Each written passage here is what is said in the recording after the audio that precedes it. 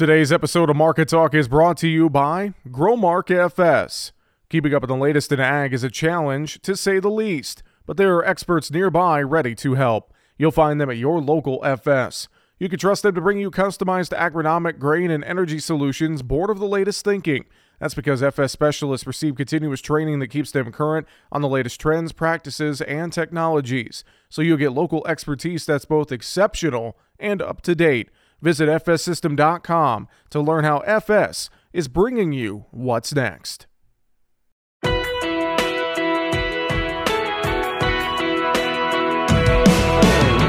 Bringing you the ag information you need. This is Market Talk, produced by the American Ag Radio Network. Now, here's your host, Jesse Allen. And welcome into Market Talk as we broadcast live today from the United Soybean Board February meeting in Nashville, Tennessee. Thanks for joining us and making us part of your day today. I am your host, Jesse Allen. Always a pleasure to be here. We have a busy show on tap for you. In just a moment, we're going to talk with the new chair of the United Soybean Board, Megan Kaiser. She is going to join us. We're also going to talk markets with Mac Marshall of the United Soybean Board. We'll get market analysis. We'll be joined remotely by our good friend Brian Doherty of Total Farm Marketing up in Wisconsin to give us a rundown of the market trade. That and much more on tap here as we again broadcast live from the United Soybean Board meeting in Nashville, Tennessee here today on Market Talk. Kicking things off, as I mentioned, the new chair of the United Soybean Board, Megan Kaiser, and she is from Missouri. Megan, great to have you on the show today. Thanks for joining us. Yeah, thanks for having me on, Jesse. I appreciate the time, and I know you guys very busy here during this week in Nashville. General session going on today. You guys have a lot of meetings, really looking at kind of the vision, I know, of the United Soybean Board here for the next couple of years ahead. Just walk us through some of the things you guys are working on here during the meeting this week in Nashville, just to start. Yeah, well, thanks. We have a 77-member board of directors. Wow. That's 77 farmer leaders from all over the country, representing 515,000 soybean farmers in the United States. So, yeah, we have a long meeting, really. We started with committee meetings on Tuesday. Yesterday, we got market intelligence reports from our staff, kind of insights, updates on where some of our big launch initiatives of this strategic plan are. And then we spent the afternoon discussing in our we call them work groups, but basically our committees. And those committees are focused on innovation and technology, health and nutrition, and also infrastructure and connectivity are our three main priority areas. And then we kind of break out and focus on supply and demand. And so when we're talking about supply, we're thinking about things on farm, tools that we need. So in health and nutrition, an example would be looking at soil and plant health and nutrition. And then on the demand side, we're looking at animal and human health and nutrition. So then today we're in our general session where we're getting reports from all of our committees coming in and making sure the entire board, 77 members. I can't say it enough. It's so many people. But it really makes, some folks say, why have so many? We're a big country with a very diverse agriculture throughout, even in my own state, we have a lot of agricultural diversity. And so when you spread that out, we have so many different perspectives, opportunities, and challenges that having that many voices come together and discuss and debate ideas for the future of the soy industry, and then share it and make sure we're all on the same page. Well, and perspectives and ideas, and you mentioned it. I mean, a soybean grower in, say, Maryland or, somewhere else might be different than a soybean grower in Missouri. So those different perspectives, as you look at the various challenges, various opportunities when it comes to high quality soybeans grown here in the U.S., I think it's very important to have all those perspectives together in the same room to talk about it here this week. Absolutely. We had a farmer from Colorado stand up and say, I don't have any pest or, fungus problems because I don't have humidity. And I thought the farmer from Mississippi was going to fall out of his chair. It's completely opposite. And yet here we are together coming up with good ideas. Well, I'm sure a lot of discussions and conversation as well, just about where things are going in regards to the soybean industry. I know we've heard a lot of talk about things like renewable diesel and the expanded crush, et cetera. I'm sure topics like that and other topics surrounding, pest pressures and more are all things that you guys are probably hearing maybe in some of the side conversations as well here during the February meeting. The hallway talk is always an important part of our in-person meetings. Our mission and our vision is partnering for sustainable soy solutions for every life, every day. And so when we think about that, it's not just in my life as a farmer, it's in my life as a consumer, in my life as a mom, in my life as a community member. And so when I think of it in those terms, it's not only the research of, unbiased information, utilization of tools for farmers to be able to say, do these biologicals work? Let's compare. These are new technologies and it's a little bit confusing. Help us sort through those things. When I think about it from a consumer standpoint, we're thinking about, the soy and the asphalt, the tires on my car, even in the soles of our running shoes with Skechers using Goodyear rubber on. It's incredible because we're really supplying a green alternative, and also it's having a positive impact for our rural communities. Yeah, you mentioned a few things there that I'm sure you are very excited about working on. As you think about your vision as chair for the United Soybean Board here this year and beyond, what are some of the things that you are really focused on that you want to help, work with folks here in USB to kind of push forward as an agenda? Well, my number one focus as chair is to make sure that everybody on the board has the opportunity to make sure that their voice is heard and that their perspective is brought to the table, because they represent a whole plethora of people at home too. So that's how I see my role, is just to make sure everybody else can fly. But as we look at what's the vision of the United Soybean Board, it again comes back to every life, every day, and thinking about the opportunities that oil is. Biodiesel was actually a checkoff investment 30 years ago. And it really framed us up for this moment today where we have aviation fuel, sustainable aviation fuel. We have renewable diesel. These could be huge opportunities. And it was because of a somewhat high risk innovation investment from the checkoff years and years ago. We look at high oleic and how that's a transformative investment from the checkoff. And then as we kind of look further down the road, what's that next big idea? 5 years ago, we were sitting in a work group and they were talking about how straws were really polluting the oceans. And you started to see more paper straws pop up everywhere. I don't know if you have kids. I have a 2-year-old, and I gave her a smoothie with a paper straw, and it went bad really quickly. And it made me think, wow, how great would it be if we had a biodegradable straw? So not that this was all my idea or anything, but the work group said, hey, let's see if we can utilize plastics to have biodegradable plastics that hold up long enough so that they don't melt in your drink, but that they don't become a pollution at the end of their use. And so here we are 5 years later, we now have a soy straw. And so now we're looking at the next steps. How do we get the straws into the hands of the consumer? It's really amazing. Just real quick before we wrap up, all the investments that you guys do and a lot of those decisions made here during meetings like this, how to spend those checkoff dollars, isn't it? It is. And we have to evaluate. We are able to act and leverage so much more when we work collectively through the checkoff than I ever could as an individual farmer. And so we're grateful for this opportunity. Definitely. With that, the chair of the United Soybean Board, Megan Kaiser, thanks so much for joining us here today on Market Talk. We appreciate it. Thank you. And coming up next, stick around. We will be talking markets with Mac Marshall. Back with more Market Talk on the way right after this.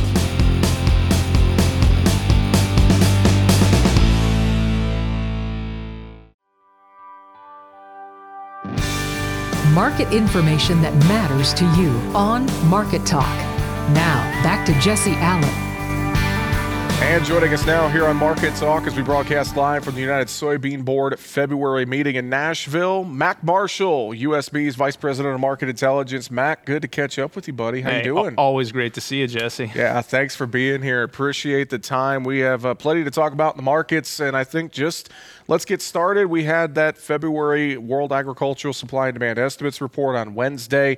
That February report, there's not really a lot that changes in that report. We expected it, but Couple things of note. I know domestically we saw a cut to crush. I was a little surprised by that. And then we saw the Argentine numbers come down as well. And we know there's drought issues down there. So, yeah, I think a couple things to reconcile. So one, what do you do with the drop in crush? It really just got rolled over into the expected carryout, but it doesn't really change our carryout position. We're still looking pretty tight and went from 210 to 225. So not a lot that we're going to be starting the new marketing year with if that holds.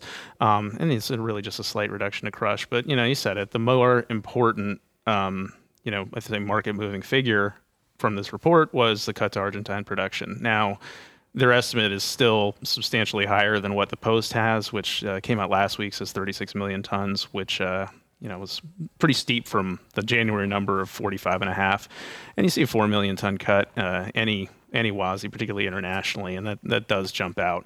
So it's reflective, of the ongoing drought conditions. Argentina has obviously been suffering for a couple of years in a row. The other thing that I noticed just on the international balance sheets is slight uptick in those Brazilian exports. A lot of that attributable, I think, to Argentina needing to backfill its supply to keep its crush running at a decent capacity. So, importing more Brazilian beans than they typically would. Yeah, and I think as far as that goes, watching logistics, I think is going to be a big thing there. How much can Brazil get down the Paraná River to Argentina? Obviously, they're having a few delays with harvest in Brazil, although we are pretty much expecting pretty much confirmed that they're going to have a record soybean crop. So I think it's just a matter of what can they get down river to Argentina. Which is not something you can take for granted, particularly when you've had a lot of dryness. We ran into this, I think, 2 years ago where our Paraná River was, at very, very low depths, much like we saw this last year with the Mississippi River. It really underscores the need for continued investment in infrastructure and everything that we need to actually bring product to market and help link buyers and sellers. Well, I know as well, thinking about just soybean meal in general, obviously that market has been on fire. Even Thursday, up around $10 a ton, pushing back towards that $500 a ton mark in that front month contract. Man, oh man, this whole meal market as a whole is just screaming higher right now, Mac. It's been fun to watch, but I'm sure it's been a little frustrating to watch for some folks as well. Well, over the last couple of years, we've kind of gone back and forth because we've seen this fundamental shift in that price and value relationship between meal and oil. Meal historically carrying 65-70% of the value, and oil 30 to 35%. Then you get to 2021 and you're closer to, I think, 42-43% for oil, and then 2022 closer to 45%. And then at the last month of the year, we have the announcements that come out about the renewable volume obligations, and just objectively saying that's, a little bit different from what, the private sector was certainly expecting and what the level of capital investment would dictate. And following that, we've had kind of this shift in the other direction where, those oil prices came down pretty substantially, immediately following that announcement, and have, stayed, high 50s since then. Where a couple months ago we were in the 70s. You've also seen that meal price really come up as well. Just to kind of keep that value intact, because, whole beans as a whole, I mentioned it earlier, we've got a tight carryout. The world's looking relatively tight, still waiting for this Brazilian crop to come online.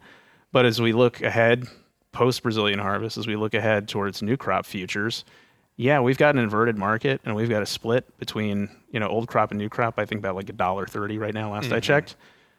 But we're still looking at a really high price environment, and oil's maybe carrying less of that than it was 4 or 6 months ago, but that meal fraction is really, really high at the moment. Well, and I think too, the meal side of the equation, I'm sure this might be some of the side conversations here during the meeting, thinking about our domestic crush capacity, all these different plants that are being built, getting ready to come online, looking out here, end of this year, next year, beyond. Thinking about the renewable diesel situation and more. I know that's something that we keep hearing about and are excited about. Not quite there yet. It feels like it's going to be a few more months, at least maybe next year, before we really see that having an impact here, I think, in the U.S. Yeah, and I think there's stages to it, right? I have to think about this over a continuum of the last couple of years. So my orientation in time is at the start of 2021. That's when we started getting these waves of announcements, not of the crush facilities, but of the renewable diesel facilities. And when you start to see all those capacity announcements, it ultimately gets up to, hey, we might be doubling the market size as measured by announced capacity from about 3.2 billion gallons to over 6 billion gallons by the end of the decade. That's obviously very exciting. But at that point in time, in early 2021, that's great. Anytime you see a new emerging demand channel for the commodity in which you do business, it's incredibly exciting. But the fact is, you don't just grow soybeans and then all of a sudden you've got a biofuel, be it renewable diesel or biodiesel. You've got all these intermediate steps to actually bring it from field to turn it into energy. And the first thing that needs to be debottlenecked is expanding crush, right? I mean, we crush roughly half of our crop now, but if the more oil is going to be consumed in the energy market, we've got to find a way to produce more of it. So it starts with more crush. So this whole wave, I mean, I guess it's been chapters or somewhat episodic. And it was the latter half of 2021, we started having these waves of crush announcements that this felt a whole lot more real and less ethereal for me. And I think it's really underscored by, the players who are actually making those investments, because it's not just your ADMs or your Bunge's. It's your ADM plus Marathon. It's Bunge plus Chevron. It's Phillips 66 plus Shell Rock. And it's the integration and coming together of, traditional energy or, extraction energy players in the oil and gas industry and traditional ag, and when you see, these two segments of industry, which have, traditionally not always been aligned, but they're coming together, seeing, a lot of the future promise and making large capital investments in crush expansion. I mean, we're looking at, total private sector investment in excess of $5 billion, just back of the envelope math over, what's been announced. But, to your point, there's still time for us to really uncover what's going to unfold here. And, again, going back to that oil point and how we've seen a slide in oil prices over the last 2 months, overall margins remain really strong right now. But as we look forward, 2-3 years, when margins come down from historical records and there's still planned crush expansion, does it still look as viable then? So, much like with the renewable diesel, you can't equate announcements with capacity and you can't equate capacity with production. I think the same thing holds true on the crush side. It's very, very exciting to see the announced capacity. Anything we could be adding, upwards of a third above our existing capacity. So going from 2.2 billion bushels to adding another 700 and change, or metric, going from 60 million tons maybe to 80 million tons. Incredibly exciting. But that's some of that's predicated on the economics of today, and the economics of 2-3 years from now. Does that look materially different? So it's still an open question of where crush will finally land. We will see expansion, but the magnitude, I think, until you have the steel on the ground and until you've got confirmation of what's being done with some of the legacy assets, it's a moving target. Final question before I let you go. Obviously busy here during the meeting, having a lot of conversations, a lot of talk about investments and more. Your thoughts on just gathering everybody together here for a busy week during the meeting here in Nashville? Well, it is that. It is a busy week. It's long days, but they're energizing days. And I think especially after the last couple of years, 2020, even into early 2021, this is what I think our maybe fourth board meeting that we've had, post-COVID lockdown. Everybody's just so excited to be back together. And I know that that's a common theme throughout any industry, but in farming and agriculture, that face-to-face where you can actually shake somebody's hand and, discuss these investments in a real way around a table, hear from other farmers from around the country, and then, me as staff help to provide, the best background information possible so that they can make the best decisions. It's just so much easier, more fluid, and honestly, just a hell of a lot more fun when you can do it in person, especially in Nashville. Well, and I know it's always great when I get a chance to attend events like this and get to catch up with folks like you. And I appreciate the time here today, Mac, as always, and great to talk with you. I'm sure we will talk again real soon. I hope so, and much like with the board meeting, I hope we can do that in person again soon. I definitely look forward to that. Vice President Market Intelligence, Mac Marshall with the United Soybean Board, joining us here today on Market Talk. Up next, we'll talk markets more with Brian Doherty at Total Farm Marketing. We'll be back right after this. Why are more people heating their homes with FS Propane? Because it's better to work with a company that lives and works in the same community that you do. When it comes to the comfort of your family, trust FS. We have highly trained service professionals who monitor your system for proper operation, safety, and maximum efficiency, so you can be sure that FS Propane will leave your family with a good, warm feeling all season long. Contact your local FS Propane specialist today. FS Propane feels like home. Visit fspropane.com for more information. The market news and analysis you need here on Market Talk. Now, back to Jesse Allen. Well, as we take a look at how the market trade wrapped up on Thursday, we'll call it relatively soft, lower action, minus the soybean meal market. That screamed higher again on the day Thursday. Still getting a little bit of a reaction to Wednesday's WASDE report, much more. Here to walk through the markets with us, our good friend Brian Doherty, Senior Market Advisor at Total Farm Marketing, here today. Brian, good to catch up with you, sir. I hope you're doing well. Hey, Jess, we're doing real well. Maybe not as well as the markets. Kind of disappointing in the corn market in particular, with the front month coming under some pressure. Had USG report this week, so those have been big reports.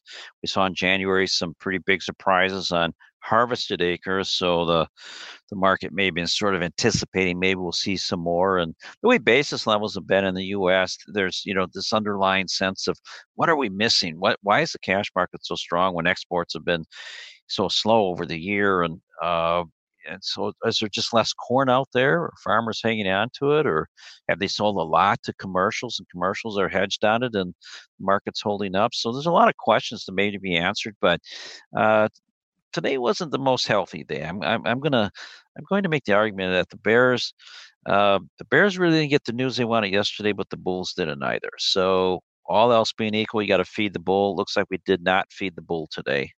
I was going to say, we've seen this the last couple of days after a WASDE report, and just as you mentioned, we didn't really feed the bull. The Bears didn't really get anything either. Just it feels like there's no conviction to go one way or another here. Traders are just kind of just dancing around this market right now, Brian. Yeah, it's a really tight range, and the more it trades sideways, sort of. And I know from sitting in the chair of someone who places orders that the market just doesn't seem to have a lot of new news or conviction for anybody to really take action. So the market moves up a little bit. Traders likely are selling the rallies and then buying the dips, and it's a sideways trade. Ultimately, we have to, remind ourselves that from a historical perspective, prices are in the higher range that they've seen over the last several decades, and that if supply increases, there's a likelihood that there could be additional downside potential for price in the future. Now, I know on the WASDE report, we did see a cut to domestic crush, and I know we have the Argentine concerns with their crop. The one market that stood out to me on Thursday was that bean meal market, screaming higher again.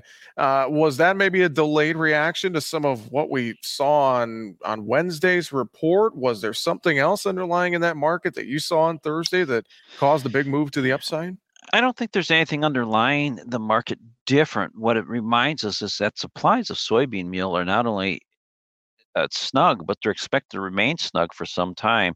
And if the U.S. is crushing beans at a favorable pace to develop or to crush beans, the opposite then is on the other side of that coin is oil. And that's been a very, let's say, sluggish market, sluggish to sideways. So it's a different story than a year ago.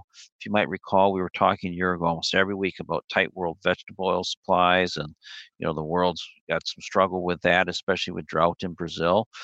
Last year at this time, we were talking about declining yield potential in Brazilian beans. This year, that's not the story. And harvest is, while delayed, It's coming along. Bean market has kind of a tough road ahead of it. It struggled. It looks a little, to my thinking, it looks a little tired because it's rallied and falls back. Same thing with corn, rallies, fall back. Didn't like the kind of range in corn prices in the close in March corn near the low of the day. So meal's still strong, but corn seems at best sideways.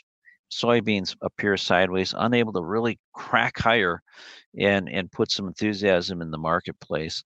So I'll finish up on the bean saying that, with that being said, and I'd say the same thing in corn, the theme that I want to sort of relate what I've heard from producers, and it's just, statistically, don't take it to the bank. It's not a good representation. Your stats teacher would tell you that in college. But in my conversations with producers, it seems like they have been, probably because price is higher, a little further ahead with sales this year. And so when we get some up in the market, it seems like they're rewarding that. On that corn market, I know you mentioned exports a little bit ago. I know corn exports on the weekly report near the high end of expectations. But then again, I look at the marketing year to date, still lagging. This corn market, I'm a little concerned with just how range-bound this corn market has been, Brian. What's your thoughts, what you're seeing here throughout the corn trade a little bit more? Yeah, great question. Good observation on the exports. So today's figure at 45.7 million, not a poor number, but last week I believe the number was 62 million. I know it was north of 60 million, so it's still down from last week, and that leaves that concern that, well, we had one really good week and now we're kind of back to a mediocre week. But year to date, looks like cumulative sales 1,054 million, and last year at this time we were right at 1.8, so still lagging last year considerably. And again, I want to highlight that doesn't necessarily tell the whole story. And what I mean by the whole story is that export sales, think about it, that's somebody buying a high price product. So if they feel there's a chance for more supply later, and they're paying a high price now, you're likely to see less upfront buying. So the last 2 weeks may be reflecting that as countries need more inventory, and it's a while before Brazil can really supply their buyers. We might see continued exports and those export numbers move higher. Yet at current prices, the question whether or not that's enough, unless they're just really stellar numbers, and we start seeing on a weekly basis, let's say 80 or 100 million or some large numbers like that we just have not seen this year at all. That's really the disappointing part of the whole export activity, is we didn't see the front load of big numbers and big sales. And that's what high prices do. They create a different behavior in buying. It's no different than you. If you're buying something that's cheap, you might buy a lot ahead, especially if you think the price can go up. If it's expensive, you really buy probably what you need and then see what next week brings and continue along that path. Brian, I'd love to get your perspective on this. I know in front of us now, we'll have a March WASDE report. We'll have the acreage intentions coming up as well. I think about spring planting here in the U.S. is right around the corner. A lot of talk what that acreage battle is going to be: corn, beans, spring wheat, etc. We look at fertilizer prices. That's going to be a big part of the equation. I know nat gas has been coming down in price. What's your thoughts as we kind of start to get a few weeks out here from thinking about spring planting here, and just what this acreage battle could look like and how it could all play into the markets here moving forward?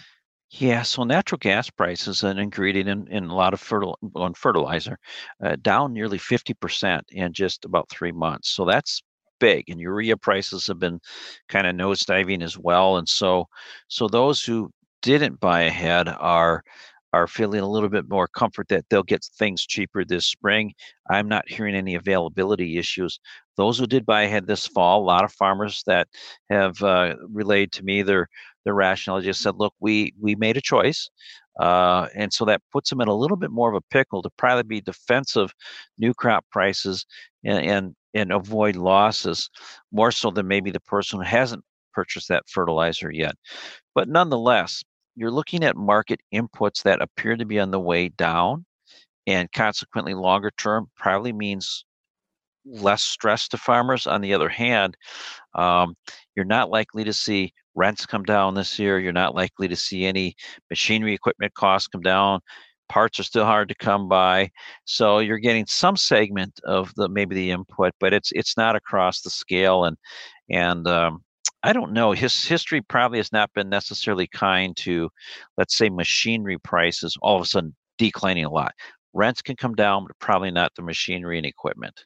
Brian, how about in that livestock trade on Thursday? It looked kind of steady to lower there. I know we're waiting to see what happens with cash cattle activity. Export sales, beef and pork were okay. Nothing really jumped out at me there. What's your thoughts on the protein sector as we near the end of the week? Well, 160 plus cattle on all the futures contract. Well, at least on the February and April contract, and then you get to October and December, a little bit weaker, around 160, a little 160 in the live cattle contracts. What do we think? Well, we made this argument that we think from the supply side, all else being equal, when you have less cattle, you have less supply, same number of consumers, everybody's buying the same amount, you should have higher prices, right? That puts upward pressure. But with inflation and just general economic concerns and many consumers saying, well, yeah, maybe I've got a pay raise, but I'm still running behind where I was 2 years ago or a year ago. When you consider inflation, I'm always concerned about how demand gradually seeps out of a market. People look for different choices. So that's my concern in the live market. We've probably seen that concern echoed in the hog futures lately, how they took a big spill in turnover, and that the trade just believes that, hey, high price hogs isn't going to generate higher demand. It looks like we got too far, we as in the market got too far over its skis relative to the cash index price. Cash didn't move. Futures had too much premium and pulled that back. And then when we look at the third kind of leg, I'll call it the dairy industry. Really nice rebound today, 27 to 41 points higher. That's a market that's been beat up pretty hard. Again, anticipating more supply. Traditionally, the dairy industry is one, Jesse, where when prices move lower, human nature kicks in. And what do you do when prices move lower? You work harder, you produce more.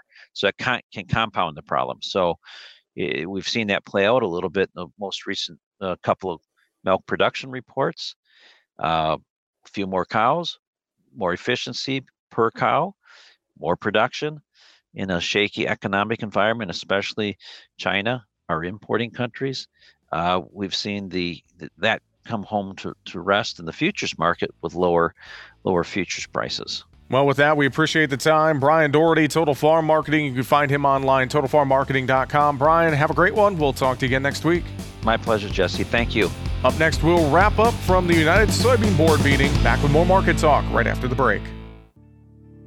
The market news and analysis you need here on Market Talk. Now, back to Jesse Allen. And joining us now here on Market Talk as we are continuing our coverage at the United Soybean Board February meeting in Nashville, Tennessee. Steve May is with us. He's the United Soybean Board Director, and he is from Tennessee, about an hour away from Nashville. Steve, great to catch up with you, sir. I hope you're doing well. Oh, it's my pleasure. Thank you for having me. And I appreciate the time. And Steve, just to start a little bit, I know you were at Hurricane Mills, Tennessee. Talk about your operation. What do you guys do over there? All right. I'm a fifth generation farmer. My son farms with me, and he'll be the sixth. Me, and my wife do the whole operation. You know, we have about 1,400 acres of corn, soybeans. And, we no-till everything. Mm-hmm. Everything gets planted in river bottoms. I tell everybody we either have rich river bottom soil or cherty hillsides, which don't grow good grass. So we have corn and soybeans, and we have a cattle herd too. So. Okay.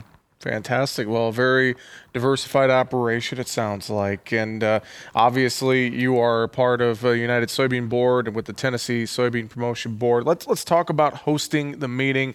I'm sure great to have everyone here from across the country this week in Nashville to talk about soybeans. Yes, absolutely. When I got on this board, the best part of it is meeting other farmers, from across the United States and talking about projects and try to promote soybeans, and it's a very diverse group. I know we were in a meeting yesterday. It was one farmer had two inches of rain since last year. Then another one from Louisiana, he was flooded out. So like I say, we're very, very diverse, and we try to work all the promotion where it actually helps everybody. Well, and I think about that too, very diverse, but all that collaboration has to be amazing. Like you alluded to, you might get a farmer who's in Louisiana versus a soybean farmer from North Dakota. Right. There's going to be different obstacles, different challenges, different things to work on, but that's got to be a great part of having this meeting with all the directors here, is just talking through things and finding those solutions that will help and work for everyone. Yeah, it does. And we were at Tennessee. We were very pleased that they were having the meeting here, and I think all the directors have had an enjoyable time here too. It's a little of everything to do in Nashville. Definitely is a little bit of everything to do in Nashville. What have you heard during the meeting? What are some of the things that have stood out to you that you were excited about? Some of the different initiatives, projects that the board is looking to fund here moving forward. What's some things that have stood out to you?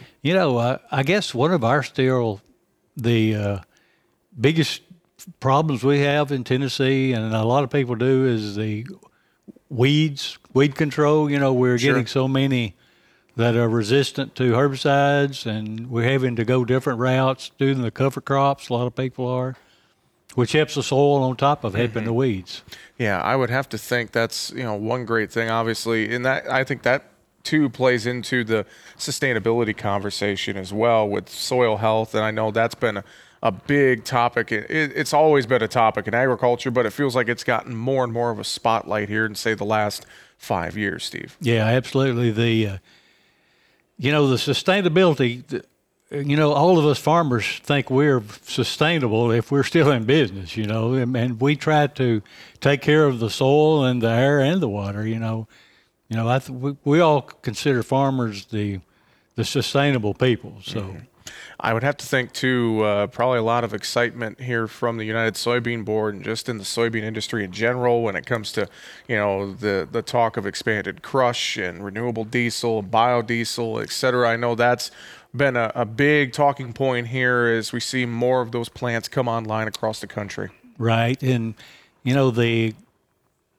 the products that they're coming up with, the soybeans and the oil and the meal, it's just unreal things you wouldn't even think about. Mm-hmm. They even have making adhesive to go on the asphalt on the roads. Yep, the Skechers shoes, I know, right, are a big topic. Right, tires. There's so much that can be done with soybeans. It's just amazing when you think about all the different products that can be derived from a soybean, Steve. Yeah, absolutely. And and the prices have been good too, so that definitely helps the farmers out. We can, and because of the inputs, if we don't have a good crop and a high price, we're going to be in trouble. Very true. Very true. I know as well, again, Tennessee Soybean Promotion Board, you're with them and helping to put on the meeting. And obviously at a state level on the Tennessee side, I know you guys do a lot of work within the state here just when it comes to soybeans and kind of advancing soybean promotion, for lack of a better term. Right. Yeah, we do different projects. We work with the University of Tennessee. We do a lot of projects with them. Even one now, we have a bad deer problem here, and we're actually working with one of the doctors at UT to develop where the leaf doesn't taste good for the deer, and hopefully they won't eat them. You would never think about that being a big issue, but right. Man, it's always interesting the things that folks can come up with just with collaboration and working together, right? That's exactly right. Steve, I appreciate a little bit of your time here during the meeting in Nashville. Thanks for joining us here on Market Talk today, and I wish you all the best, and hopefully we'll talk again in the future. All right. Appreciate it. And again, that is Steve May with the United Soybean Board and with the Tennessee Soybean Promotion Board as well, as they are hosting the meeting here in Nashville. And we appreciate Steve's time. We appreciate Mac Marshall from the United Soybean Board, as well as USB Chair Megan Kaiser joining us earlier in the show, and market analysis today with Brian Doherty of Total Farm Marketing. We thank all of them for their time here on the show today. That is going to do it for Market Talk here from Nashville. Nashville at the United Soybean Board February meeting. Coming up tomorrow, we will talk markets with Dwayne Bussey of Bolt Marketing, and we'll talk about a new pork report from Rabobank with Christine McCracken. We're out of time. That's going to do it. I'm your host, Jesse Allen. Thanks for joining us for Market Talk.